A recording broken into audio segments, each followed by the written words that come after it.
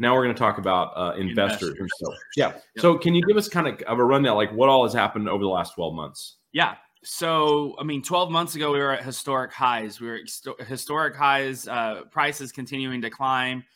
This time last year, we were seeing almost a 20% increase in sales prices over a 2-year period. And that continued really strong up until about May of 2022. And then interest rates started rising, and we were in this really historic low interest rates. They actually got to the lowest point in I think it was early 2001 or late 2020 was I was literally seeing, I locked in one of my properties at 2.625%. It's stupid low. Then they were hovering around the threes for a while. May hits, and now we're up to about 7.5% is what you're going to expect to pay on a primary mortgage right now.